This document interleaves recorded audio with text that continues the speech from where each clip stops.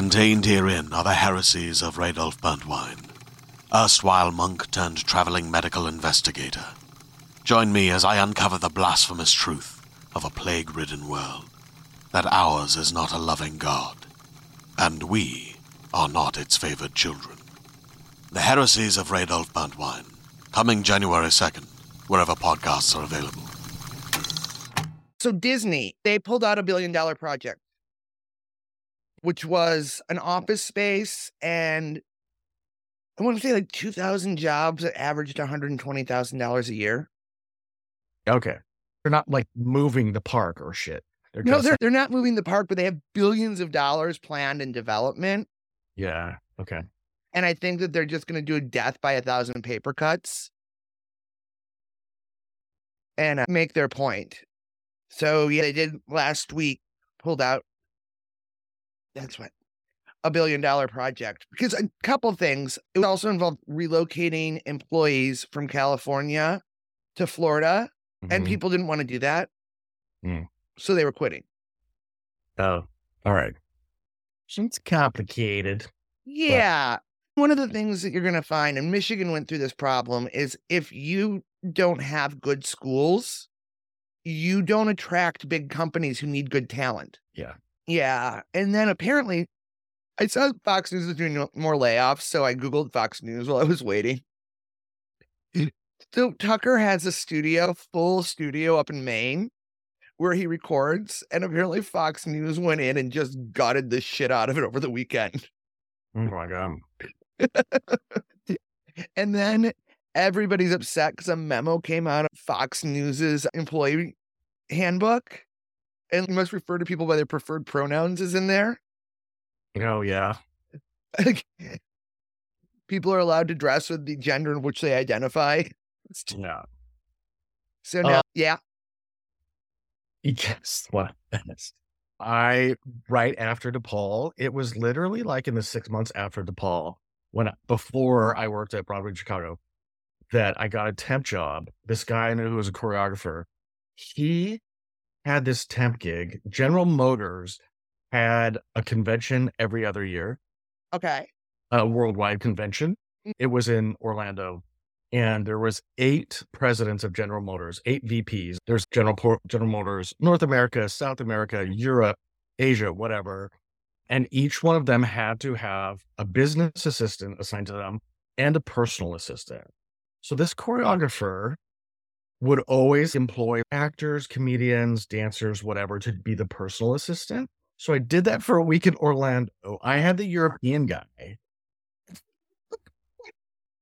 And there were 3 Rockettes who were with me, 1 stand-up comedian, a couple writers, and a couple of other actors. It was amazing. My guy was the sweetest guy. And I remember they unveiled their huge, don't even ask me what the name of the car was, but their huge unveil was to Don Henley's Boys of Summer. In the main tent, all of a sudden, it got summer lights and everything switched down, and just it was nuts. When I was a cater waiter for Wolfgang Puck, I worked oh my God, totally blanking on name of guy who founded Microsoft, Bill Gates. Yeah. He had a CEO summit every year. It was all these CEOs from all over the world at one networking event. It was like Jamie Dimon was there, and all the other caterers, like, I have no idea who they are. I'm like, these are some of the worst people on the planet. Bezos, of course, was there. But yeah, it was just a different world, which is somewhat we're going to get into today, later in the episode. Okay, let's do it. Let's wrap this thing up. Oh, right. Welcome to Oh Malort, Chicago history you didn't learn in school. I am joined by John Zinn, and today we are going to wrap up our series on the Tylenol murders. How are you doing, John? I'm good. How are you, Internet? Internet. I'm good. I got my hair cut today. Nice. It's looking good. It's a little cute. Summery. It's summery. I wear a hat a lot in the winter because I'm in Chicago, so I just let it go. But it was time. Also, last night, for some reason, I decided to listen to early Ani DeFranco, and specifically Every State Line. Okay. And that is more relevant now than it was when she wrote it. I imagine. Yeah. Just a little thing. Also, I have a quick correction to make about the Unabomber who we brought up in last week's episode. Though he did grow up in Illinois, the Unabomber went to Harvard and not the University of Chicago, as I thought. The University of Chicago was just part of the plot of one of his first bombs. So I just wanted to clarify, he did not go to University of Chicago, but there's a reason why there would be a Chicago connection. Noted. Now, we are going to discuss the response by Johnson & Johnson. Oh, yes. Been waiting for this part. The general consensus is this is the gold standard for crisis PR management.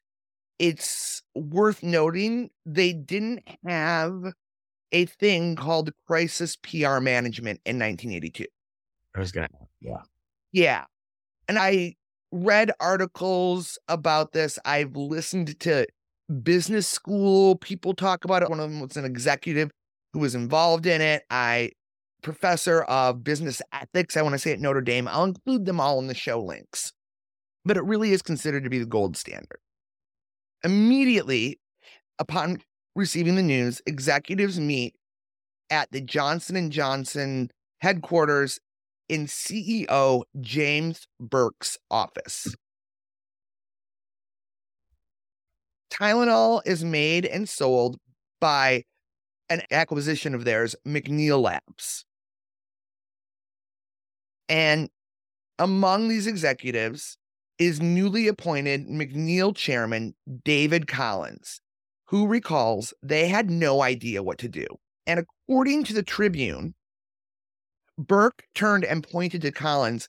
"You take care of this," Burke said, according to Collins. "This is your responsibility." Nothing like trial by fire in your new job.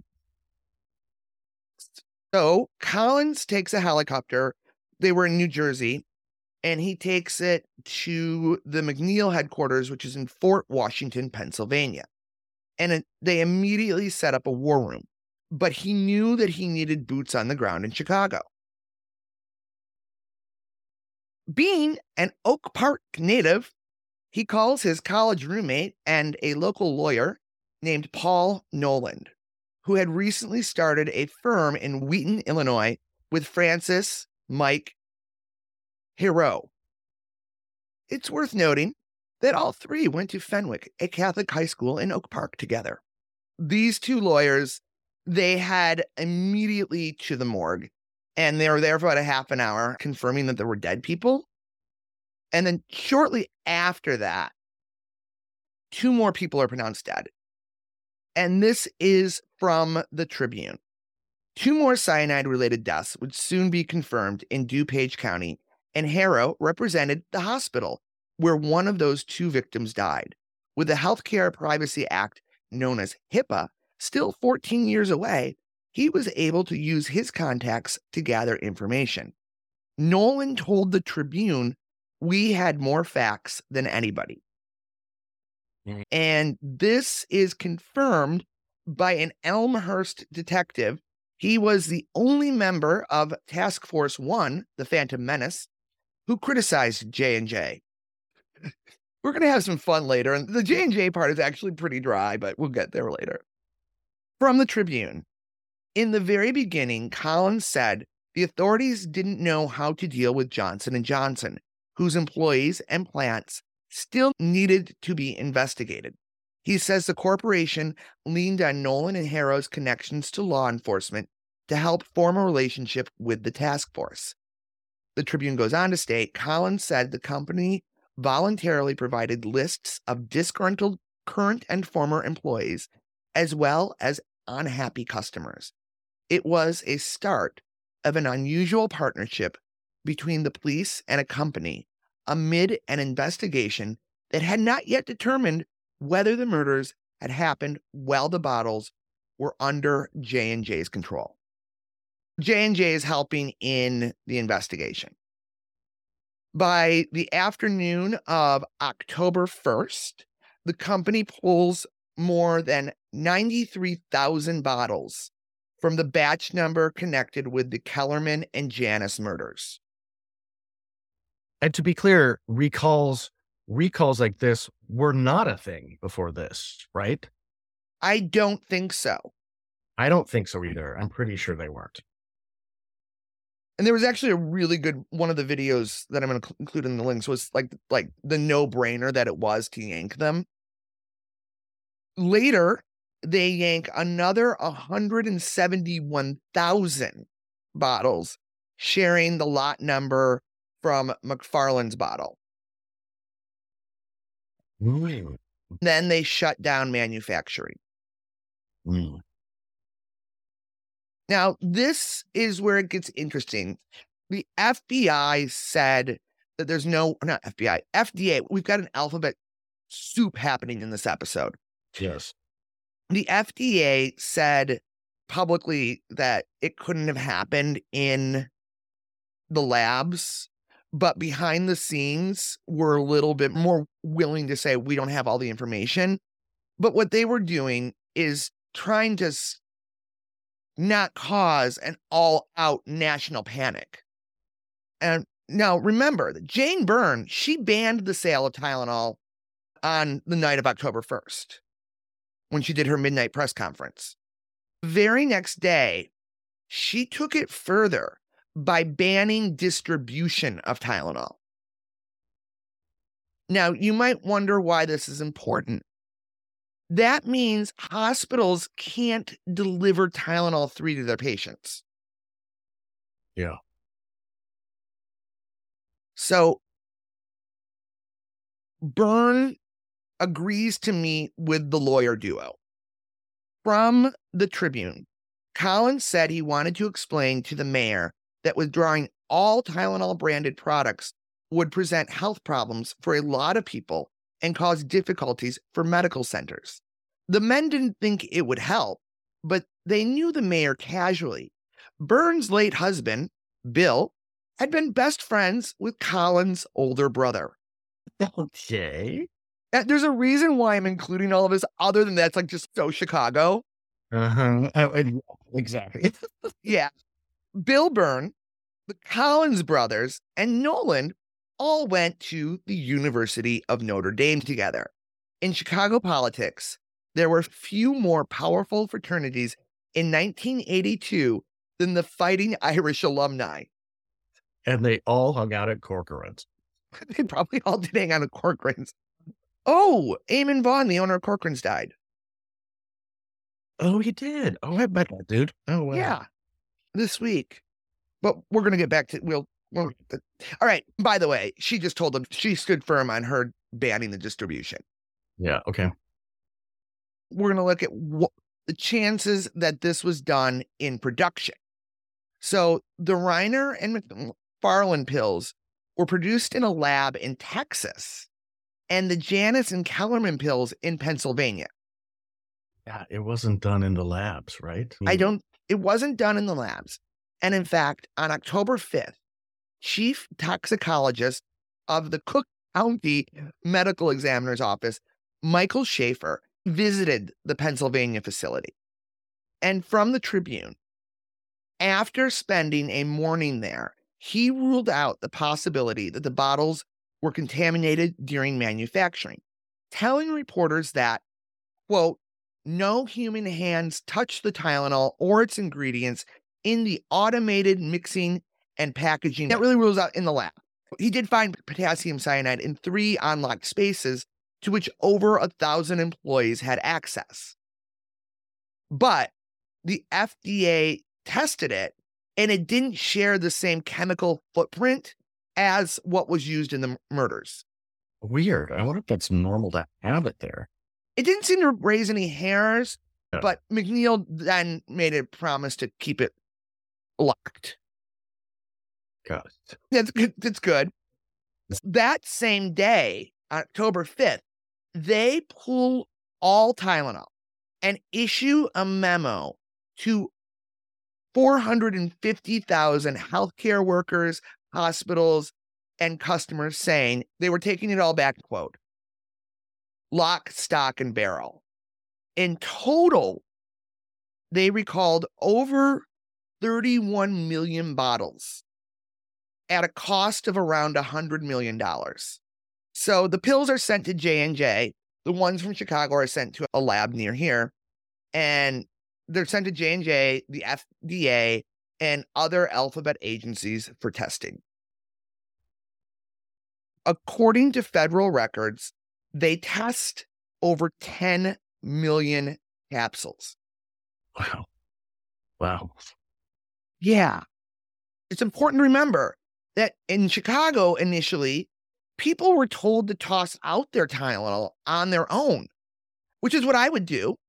Yes. And I'm also betting that a lot of people nationwide just threw it out. Yeah. This is what they recalled from the stores or what people had sent in or given to the police. On October 21st, they find 11 pills and a bottle of 50 that are tainted tablets. And it was a bottle that was returned to a Dominic's on the north side. Oh, wow. Like, could you give me which one? You know. 4 days later, cyanide was detected in another 50 count bottle. And this was purchased by the wife of a DuPage County judge at Frank's Finer Foods in Wheaton. It's a person in Illinois, clearly. Who has a car? I'm just going to go with they have a car. They have a car, yeah. They have a car. Can you imagine trying to just do all of that on mass transit? That's what she's on, God. Yeah. Or taking a cab. Taking a cab, right? No. From the Tribune, James Zagel, who was the head of the Illinois State Police at the time of the murders, testified in 1983 that he had worked closely with Johnson & Johnson in the investigation's earliest days. He said he approved of the decision to let the company test the capsules, even as authorities were looking to see if a disgruntled J&J employee was behind the poisonings. It's also worth noting they did an interview recently with the wife of the DuPage County judge, and they ran their DNA again. They're running a lot of DNA. Back to our friends, Tylenol was concerned that they would not be able to bounce back from this. And insiders agreed. In fact, an ad exec named Jerry Della Femina told the New York Times on October 8, 1982, there may be an advertising person who thinks he can solve this. And if they find him, I want to hire him because then I want him to turn our water cooler into a wine cooler. And they thought about changing the name, just doing a whole rebrand. But Collins said no, and he blames it on being a stubborn Irishman. Yeah. They settled on safer packaging. Cook County had already passed ordinances on seals, but the Tylenol law was passed at the federal level in 1983. And by 1989, the FDA had full federal guidelines. Now, it's worth noting they had the technology in place for the seals and whatnot. They just hadn't rolled it out. They probably didn't. Yeah, there was probably never as big a concern around it before as there was now. Yeah. They probably had the thought, like, this is kind of easy to get into, but it would also cost money to add to it. And I'm not going to fault them because it's not like they could see this happening to their product. Less than 2 months after the murders, they introduce the Tylenol in the triple seal packaging we have today. From the Tribune, in announcing the new packaging in November 1982, CEO Burke said Johnson & Johnson considered it a moral imperative as well as good business to restore Tylenol to the same prominence it held in the market prior to the poisonings. And I'll guess they bounce back pretty okay. We're going to get there. Yeah. And he told reporters, all of us can demonstrate a united determination not to allow our lives to be ruled by acts of terrorism, not to allow America to be poisoned the way these 7 people were poisoned. And it was marketing magic. Like, they offered to give people free pills. They had a telephone campaign where employees and their families would come in and work phone banks. The following year, they resumed their share of the market. Bet they did. I knew you were going to say that. And what an American thing to say that has been said many times since then. We will not be afraid. You can't scare us. But it's worth noting, in 1986, in New York, they found poison Tylenol. This is 4 years later. It's 4 years later. The general consensus, I'm omitting a lot of really boring technical stuff about packaging. They're pretty sure what they did was cut the bottom of the Bottle?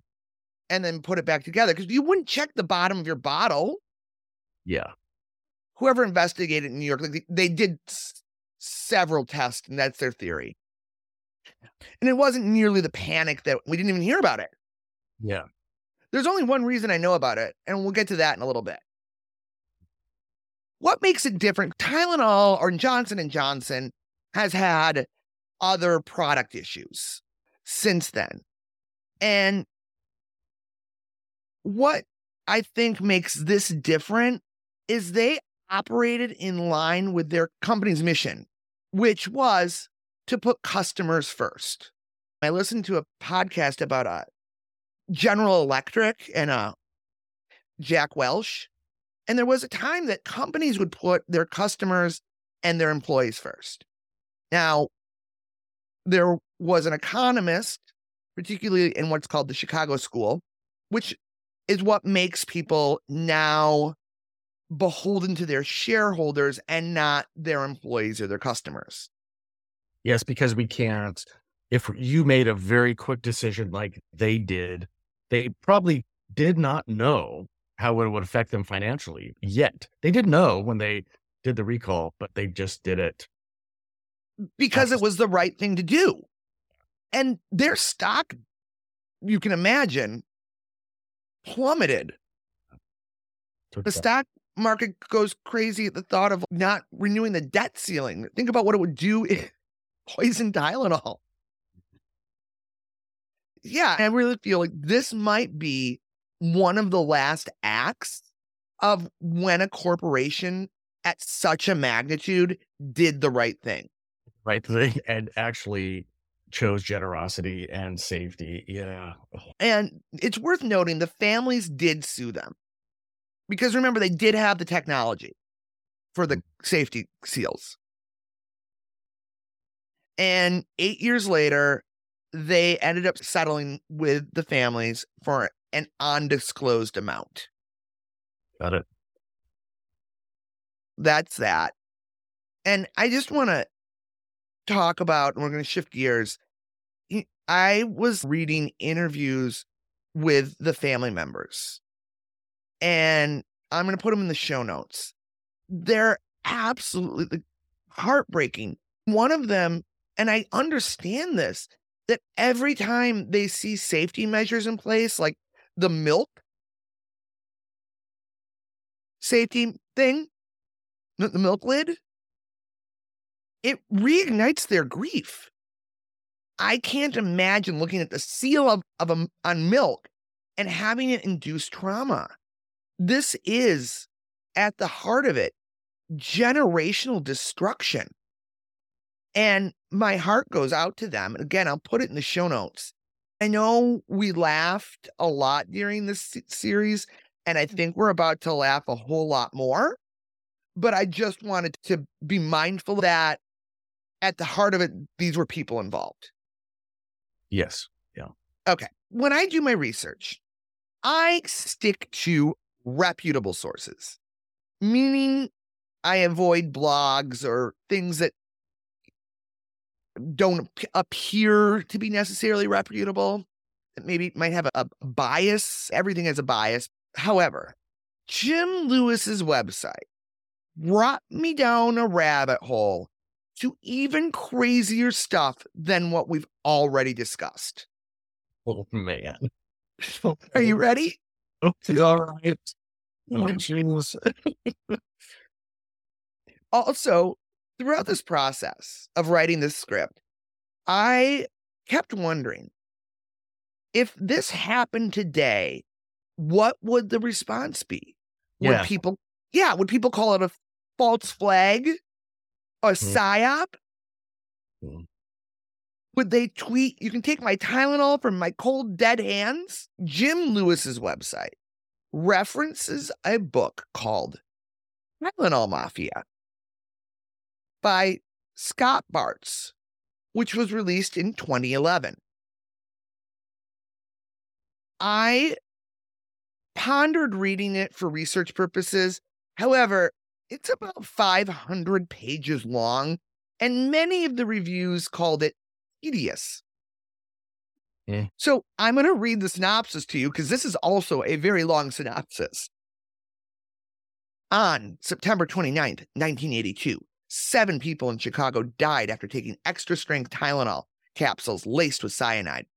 Officials have long cited the scarcity of physical evidence and apparent lack of motive to explain why they never solved the Tylenol murders. However, new revelations and information not previously disclosed tell a very different story of a crime that should have been solved.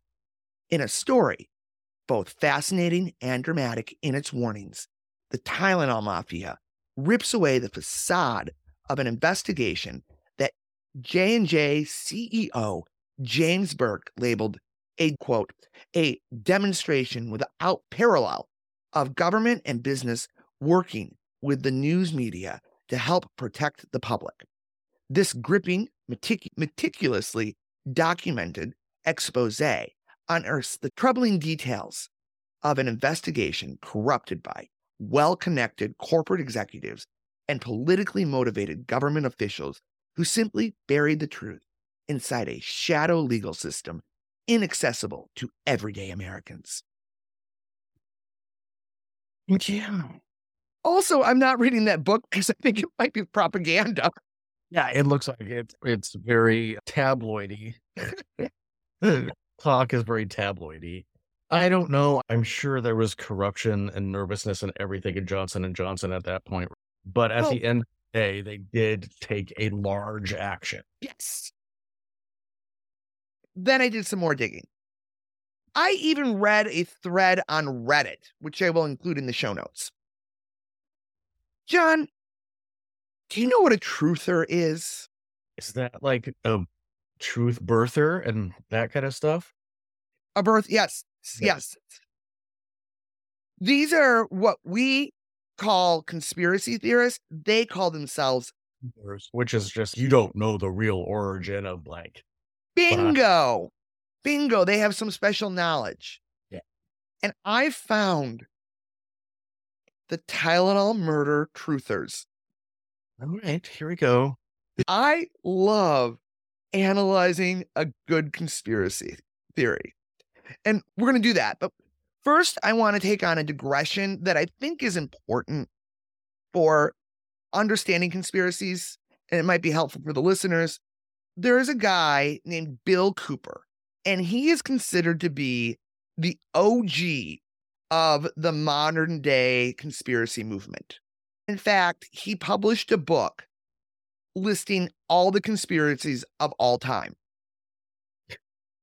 Okay. Yes. And he's gotten shout outs from the Wu-Tang crew and other rappers. Okay. His book is the most read book in jails and prisons. And the idea that gravitates people towards Bill Cooper I'm paraphrasing a quote, is we're all screwed and Bill Cooper can tell you why. Yeah. And if you take that as the premise for most conspiracies, they make sense. I'm not saying they're true, but you can get the thinking and context behind it. Yes, and you want to find, I imagine that if you are in prison, of course you want to find, why is this happening to me and what is the reason? And somebody has put me here and I feel powerless. So how did I get here? I get it. Yeah. Get the road. I get the path. And you see it a lot. The idea that there's a deep state controlling the finances, as opposed to like having a conversation about the pitfalls of capitalism or what we're calling capital. You don't have to address the real issue, too. There's a lot of, there's a lot of different ways people come at conspiracy theories that it makes it make sense for me, as opposed to just like jaw-droppingly thinking this person is crazy. Yeah. Except for flat earthers, because that doesn't fix a problem, and I do think they're crazy. I read a book on flat earthers last year. Okay. Yeah, by Kelly Weil from the Daily Beast. Over the Edge, I think it's called. And I had to tell my parents that I am, in fact, a dome earther. Oh my God. I have a degree in theater. I'm out of my element. I'm going to recommend a book for a good understanding of how conspiracies work in the internet era. And I recommend Elizabeth Williamson's Sandy Hook, An American Tragedy and the Battle for Truth. Okay. And that premise is Sandy Hook is ground zero for the modern day internet conspiracy, which, because we didn't have an internet, I also don't think anybody came to being a Tylenol truther right away. It seems, yeah. A minute. Yeah. It seems to consist of 4 people. I went to Alex Jones' InfoWars site to see if Tylenol murders even came up. They didn't. It's a good conspiracy that has lived. The first is Bart's. And Bart's, he wrote the book, and he was a former employee of Johnson & Johnson. He also sued them in a whistleblower case.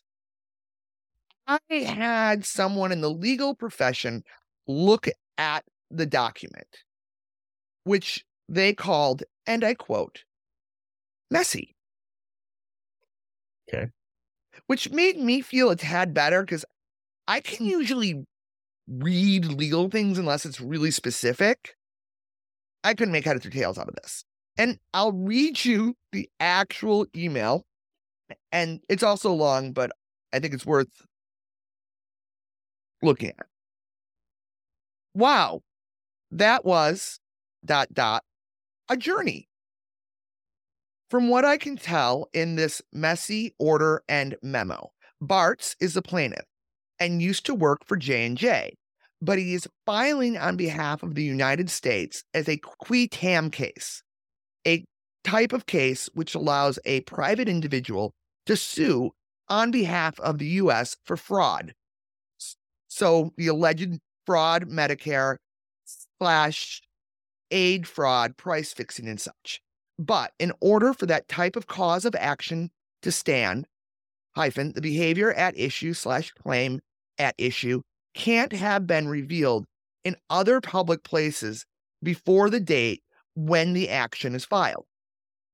So if the fraud / allegation of fraud is discussed in governmental hearings, already has actions filed, has been reported in the media, the action can't stand unless the plaintiff is the original source of the information.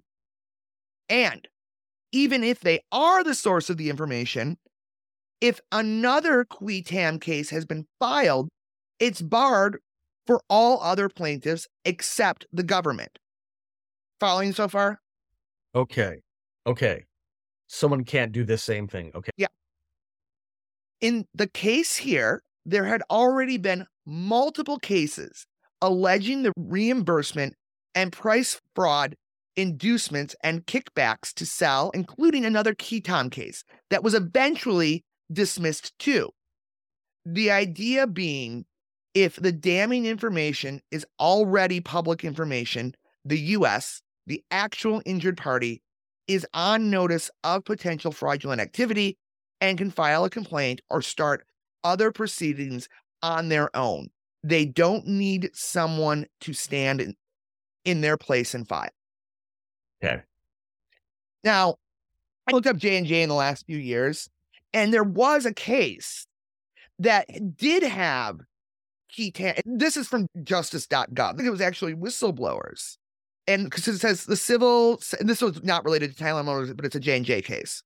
The civil settlement described above resolves 4 lawsuits pending in federal court in the Eastern District of Pennsylvania under the Ketam or whistleblower provision of the False Claims Act, blah, blah, blah. As part of today's resolution, the whistleblowers in those cases will share $112 million from the federal share of the settlement amount.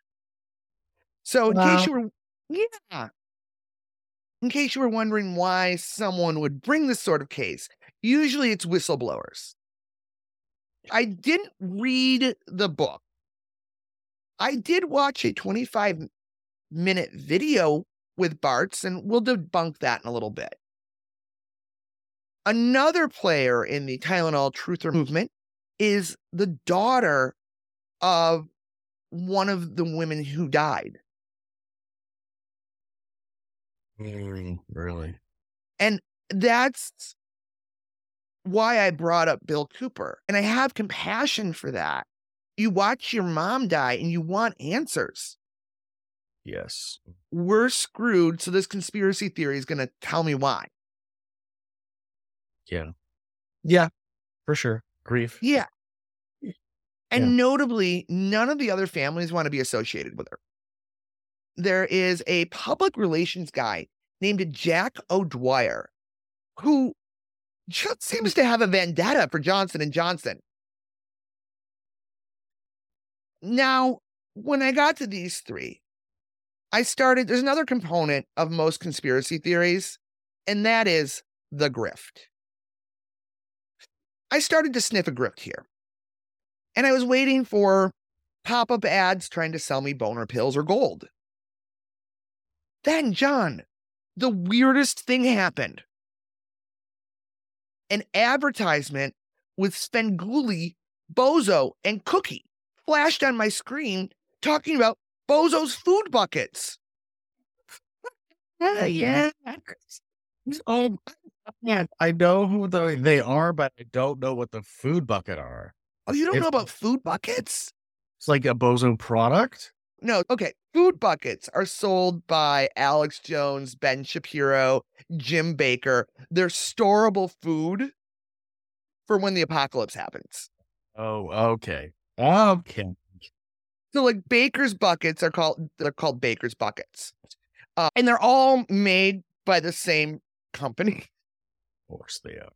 I was inordinately proud because Bozo has his buckets, but the thought of like Bozo and Cookie and Svengoolie selling Bozo's food buckets. In all seriousness, I found a fundraising video. The daughter she wants to put together a documentary company to do a documentary on the truth. I'm going to tell you, these people suck at grifting because there wasn't an embedded link to the GoFundMe. I also want to say GoFundMe, when I said the grift, they fund legitimate projects. But prior to the Give, Send, Go, it was also a hotbed for grifters and scammers.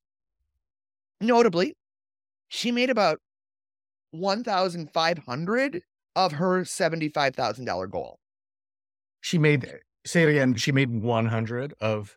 No, she made $1,500 of her $75,000. Okay. Okay. Yeah, maybe if she'd had an embedded link. Good. Now, I'm just going to say about the Go Send Me.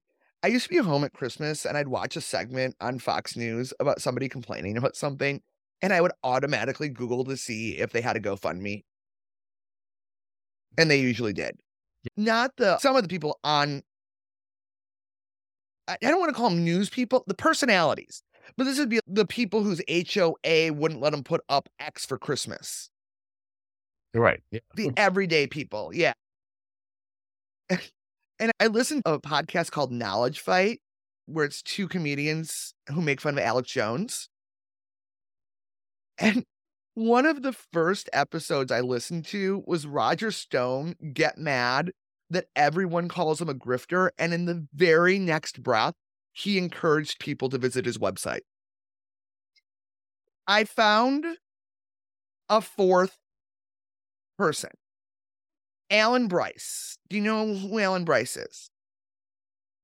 No. He was the artistic director of Center Stage in Federal Way, Washington. Okay. You have my interest. He wrote a morality musical called Death on the Supermarket Shelf. Whoops. Notably, it did not star Michael Shannon, Tracy Letts, or the Empire Carpet Guy for that matter. In fact, what? They were booked. It didn't get reviewed by any of the major papers that I could tell. I found two. One was a website and one was a blog spot. I'll put them in the show notes if you're curious. It did get a feature in the Federal Way Daily out there, at which point in time, the creative team said it was pretty hopeful they could transfer it to New York. Yes. I'm sure Jimmy Needleander Jr. was thinking, this is our next Annie. Oh, now I've set up the players. We're going to get into the quote unquote truth that they know that we don't know. We're going to start at O'Dwyer's PR website. The Bart's book charges a vast conspiracy by J&J employees and suppliers, the FDA, the FBI, local and state police, public officials, media, the courts, and PR firms. The object was to save J&J from being sued for hundreds of $1 million. Yeah, we're all too tired. That didn't happen. There's way too many people for conspiracy theory to go for 40 years. Exactly. Like segments of unrelated capitalism. No.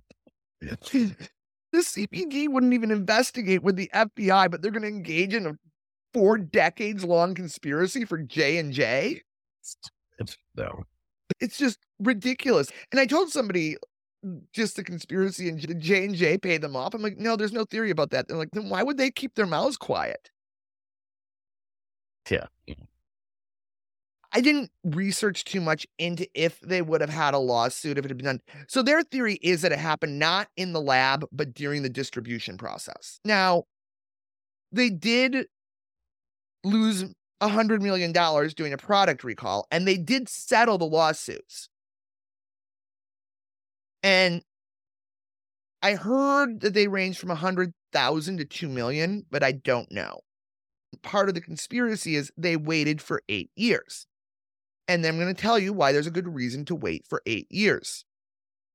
Remember when the window fell off the CNA insurance building and it decapitated that mother who was walking down the street with her kid? They settled years later, and they were clearly at fault.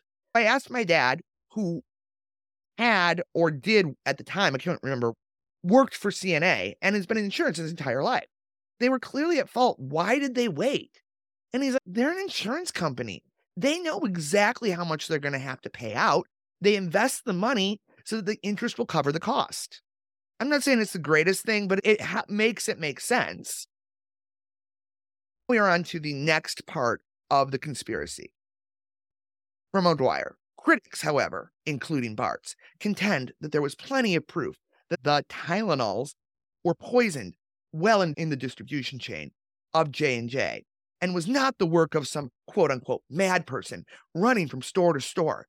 The proof cited by Bartz is that Lynn Reiner obtained her poisoned Tylenols from a secure hospital pharmacy. So Lynn Reiner, her daughter one of her kids is the one who's the truther. And she had just gotten home from the hospital. She had a baby. I'm not clear on this, and maybe if I read the book, I can be more clear, but in the interview I watched with Bartz, it makes it sound like the hospital sent her home with Tylenol. Does that? I've had many hospital visits in the past 10 years with my parents. I don't remember that. I mean, Should be, of course. This was 80. We'll get into it. I had surgery 3 there weeks are ago. pharmacies in hospitals. Yes, there are pharmacies in hospitals where you can get pills. Yeah. Yes. But my mom made sure I had over-the-counter pain pills prior to my surgery. Because who wants to deal with that? Additionally, my mom was a nurse, and she worked in an OB before I was born, so that was a long time ago. But she had a baby in 1982. I asked her if the hospital sent her home with Tylenol. And she's said, no, they sent her home with formula. They also sent her home with one of those little vomit trays, which I used to turn into a bathtub for my Barbies. Yeah. Cute. So, what? Pink. It was yellow. And then my mom did say that she didn't have a baby in the Chicagoland area.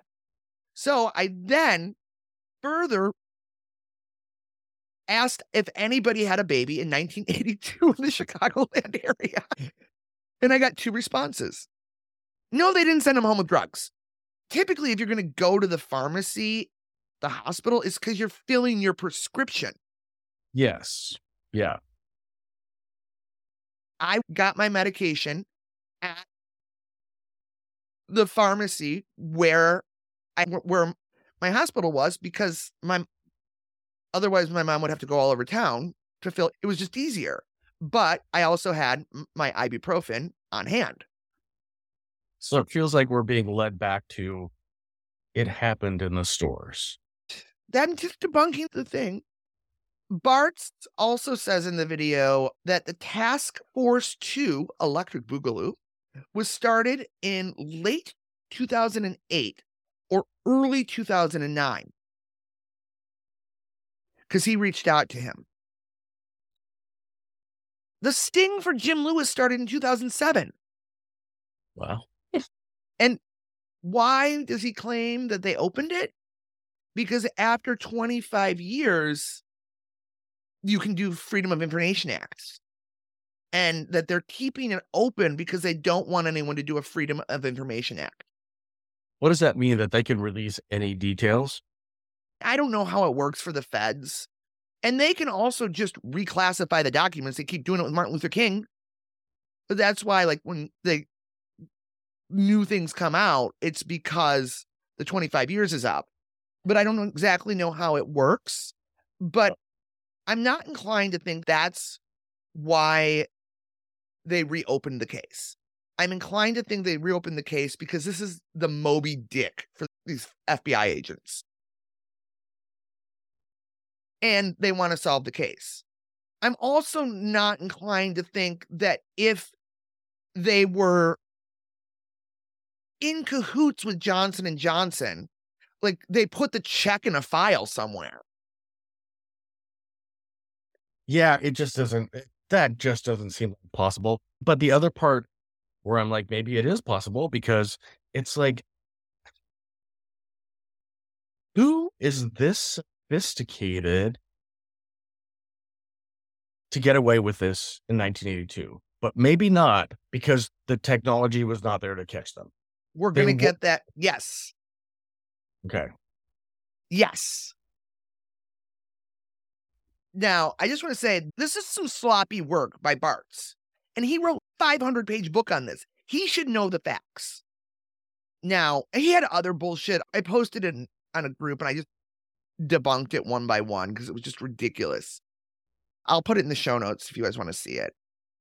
Now, because one of the other things that he thinks is that somebody from the FDA left and went and worked in someone like a Johnson & Johnson holding. Like that, when this person knew this person. They're rich, elite people, and they're in similar areas. Of course, there's going to be job slide overs. Yeah, it's just how the world works. People leave their government job for a high-paying corporate job all the time. I don't think they're engaged in conspiracies. It's not up to stuff, but it's not like this massive conspiracy web. I feel like that would be very hard to achieve. It would be very hard to achieve. And here's the thing with the Martin Luther King, there are actual things the government has done that is not great, but they had a governmental reason for doing it. And we know about them. Iran-Contra, we know about it. ContelliPro, we know about it. Well, the Tylenol thing does not seem... That seems like a very small-scale thing that, like, 120 government agencies and police forces collaborated to do this thing that harmed less than 10 people. So it's... Yes. I'm going to go back to this DOJ thing. This was 2013.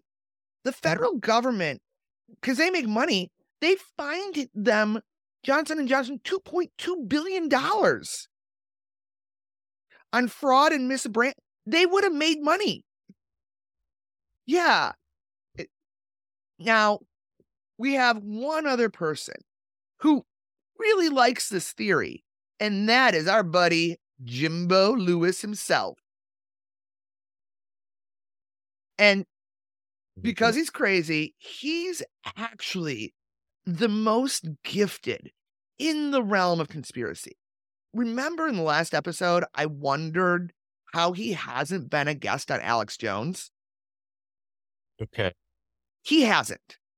But first, on his website, he shares other times that Johnson & Johnson screwed up in terms of vaginal meshes, talcum powder, and the COVID jab. What makes this not a conspiracy is we know about it.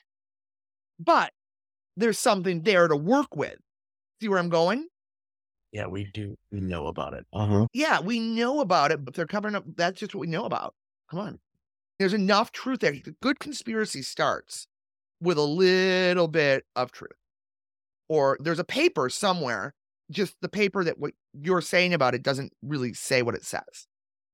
But perhaps the most compelling thing, and this is the tab on his website that started this whole journey for me. He has a tab on DuPage County, specifically prosecutorial misconduct. Okay. So anyone who doesn't know, there was a period of time when DuPage County was a hotbed of wrongful convictions. And Jim Lewis targets in on one person, John, with whom you and I can say we attended the same party. Oh. Rolando Cruz. Oh, no. Yeah, he talks about how the DuPage police officers and the prosecutions have these wrongful convictions. And that is not wrong. There's no lie there. In fact, that is in part why George Ryan commuted the sentences of everyone on death row. Yes. And I was lucky enough that Seymour Simon sent me his correspondences, copies of them, with George Ryan. Basically, until we can sort through this mess, you can't kill anyone. And that was impactful on George Ryan. I'm not making up that that's why George Ryan did that. Like, it was a thing. you can see where the slivers, especially in someone like a Jimbo Lewis's brain, would bring him there. Here's where critical thinking overrides conspiracy brain. They declined to prosecute Lewis. What makes conspiracy theories dangerous is they offer enough truth that if one fails to objectively examine and fact check, that sliver offers the appearance of legitimacy. But they declined to prosecute him on multiple occasions. They declined to prosecute. But the overzealous prosecutions and the bad policing, it also got exposed. There is a method of interrogation called the Reed method. And it is where you take people, usually the vulnerable, and that's where you do things like, oh, you said this, but really it's this. Which they did with Jim Lewis on the flippin' when did he write the letter? Again, they opted not to try Lewis. This dude.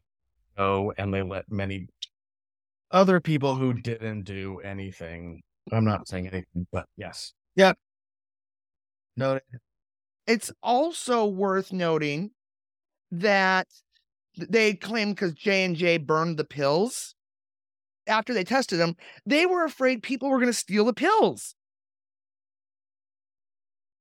And this reminds me of Sandy Hook truthers. They had a thing where they burned down the house and they were convinced it was just proof that, I don't even know. I can't get into it, but it's like that. So the last element is the media. So I could go on debunking this. I just want the Red Orchid Theater to do a production of the musical with Michael Shannon, Tracy Letts, Bozo the Clown, and Svengoolie, staged in the North and Wells Walgreens, and Wilco can be the orchestra. Done. And just so I can sleep, is there somebody in CPD, FBI, FFA, Future Farmers of America, that is working, that still has any kind of investment in this case? I think just to finish it. I think that's it. It's an open case, but I don't think anybody has. I don't think the FBI is out of it now. And there's not a person there's not a human anymore that has really reason to push it. Yeah. No, they just want to solve it, so they're doing the DNA. This brings me to my final thoughts. And I think this is really important. People, especially this day and age, try to put past events into a current context. Like today, we surveil all the time. Back then, they only surveilled you if you wrote a check. We benefit from better technology and better crime scene protocols, and we cannot apply 2023 thinking and operating, or even 2012 thinking and operating, to something that happened in 1982. We put legislation and things in a context of what we know now. And it doesn't work on history. The other thing that strikes me, and I always say, I'll form an opinion 18 months to 2 years or longer, because it takes that long to have all the information. Yes. Yeah. It's okay to not know something. Yeah. The only thing I would add on, I'm agreeing with you, but the only thing I would add on is just like all of that historical, like institutionalized racism and corruption and all of that things, all of those things that we are more aware of now. I hope. I say that and I believe it. But and they were just assumed. So I'm liking you taking everything everybody says with a grain of salt and even going over to the freaking conspiracy theorists. And, okay, this is what they said. Here's some points on them. So it's helpful to get the 360 degree, but this one is a weird one, Alyssa. That It's It's weird. really weird and unsolved. It's weird and unsolved. I was getting my hair cut today, and I was telling my hairdresser about it because, it's what I do. And who do you think did it? I think we're going to have a deathbed confession. Oh, That's what I think. Or I know. one of the things that I think, and I don't want to get into it so much, but I see younger people talking about don't ask, don't tell, without having the context of, at that point in time, it was the best option there was.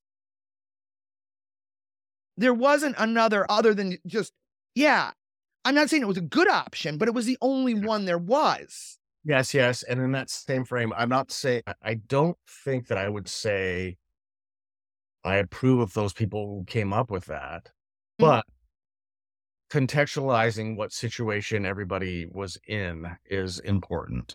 This is the resources we had, and this is the resources. Yes. This is how far I think, and it's one of the things of being older, is to know the context of things and be like, it sucked, but it was it was the farthest they could go at the time. Yeah, and that's why it's worth it to revisit it, right? That's Right. What you're doing, especially with this particular subject, it's like, it is worth it to revisit it with a different lens than they had in 1982, because as we comb through it, we could perhaps find something different. The other thing, it's insulting to Chicago journal. Like, every journalist in Chicago just laid down for this conspiracy theory. Mike Royko wasn't like, wait, hold on. Yeah. Come on, y'all. Yeah. So that's why I think it's important. And that's why it's a weird story. It's an unsolved story. Maybe we'll do a breaking news someday. And I think it points to like what we see with COVID and people just wanting in the early days of COVID to know something. And they couldn't just sit with not knowing. Yeah, I did think of that earlier in this conversation. I totally did. Yeah. Yeah. Absolutely. Yep. Yeah. Do you have any last thoughts about this before we wrap up? I don't, but yeah, I like the idea of some point of breaking news or breaking thoughts sometime in the future. It's, God bless them. God bless those families. Yeah. All right. John, I want to thank you so much. This has been so much fun. And for listeners who don't know, John and I met in the theater school almost 30 years ago. I hate to think that. And I look 20 and I'm like, change it to 20 in post. What? Change it to 20 years in post. Okay. And we also had our first office job together. And I especially want to shout out to our mutual friends who we know from theater school and from work who are listening. We love your support. And to everyone listening, thank you so much. If you enjoyed this episode, hit subscribe and give a 5-star review faster than Alex Jones can come up with a conspiracy after a mass shooting. Follow me on all the socials at OMalortPod. Thank you very much, and we'll talk to you soon. Hey there, this is Justin Bartha. I made a funny new podcast, King of the Egg Cream. It has the greatest cast in the history of podcasts with actors like Louis Black. I'm torn by my feelings for 2 women. Bobby Cannavale. You can eat it, or if someone hits you, you can put it on your cut. Melanie Linsky. I wonder what these marvelous things are that look just like boiled chicken feet. Jason Ritter. I can break things and pick locks and kill people. Michael Stuhlbarg. The whole point is to inspire people that they should make themselves better. Ari Grainer. No, don't whet its appetite. What are you, an idiot? Me, Justin Bartha. That's not just any egg cream, that's a Lemke's special. And all narrated by the hilarious Richard Kind. This is the story of Harry Dalowitz and how he rose from nothing to become New York's King of the Egg Cream. So if you like funny true stories, come listen to King of the Egg Cream, available wherever you get your podcasts.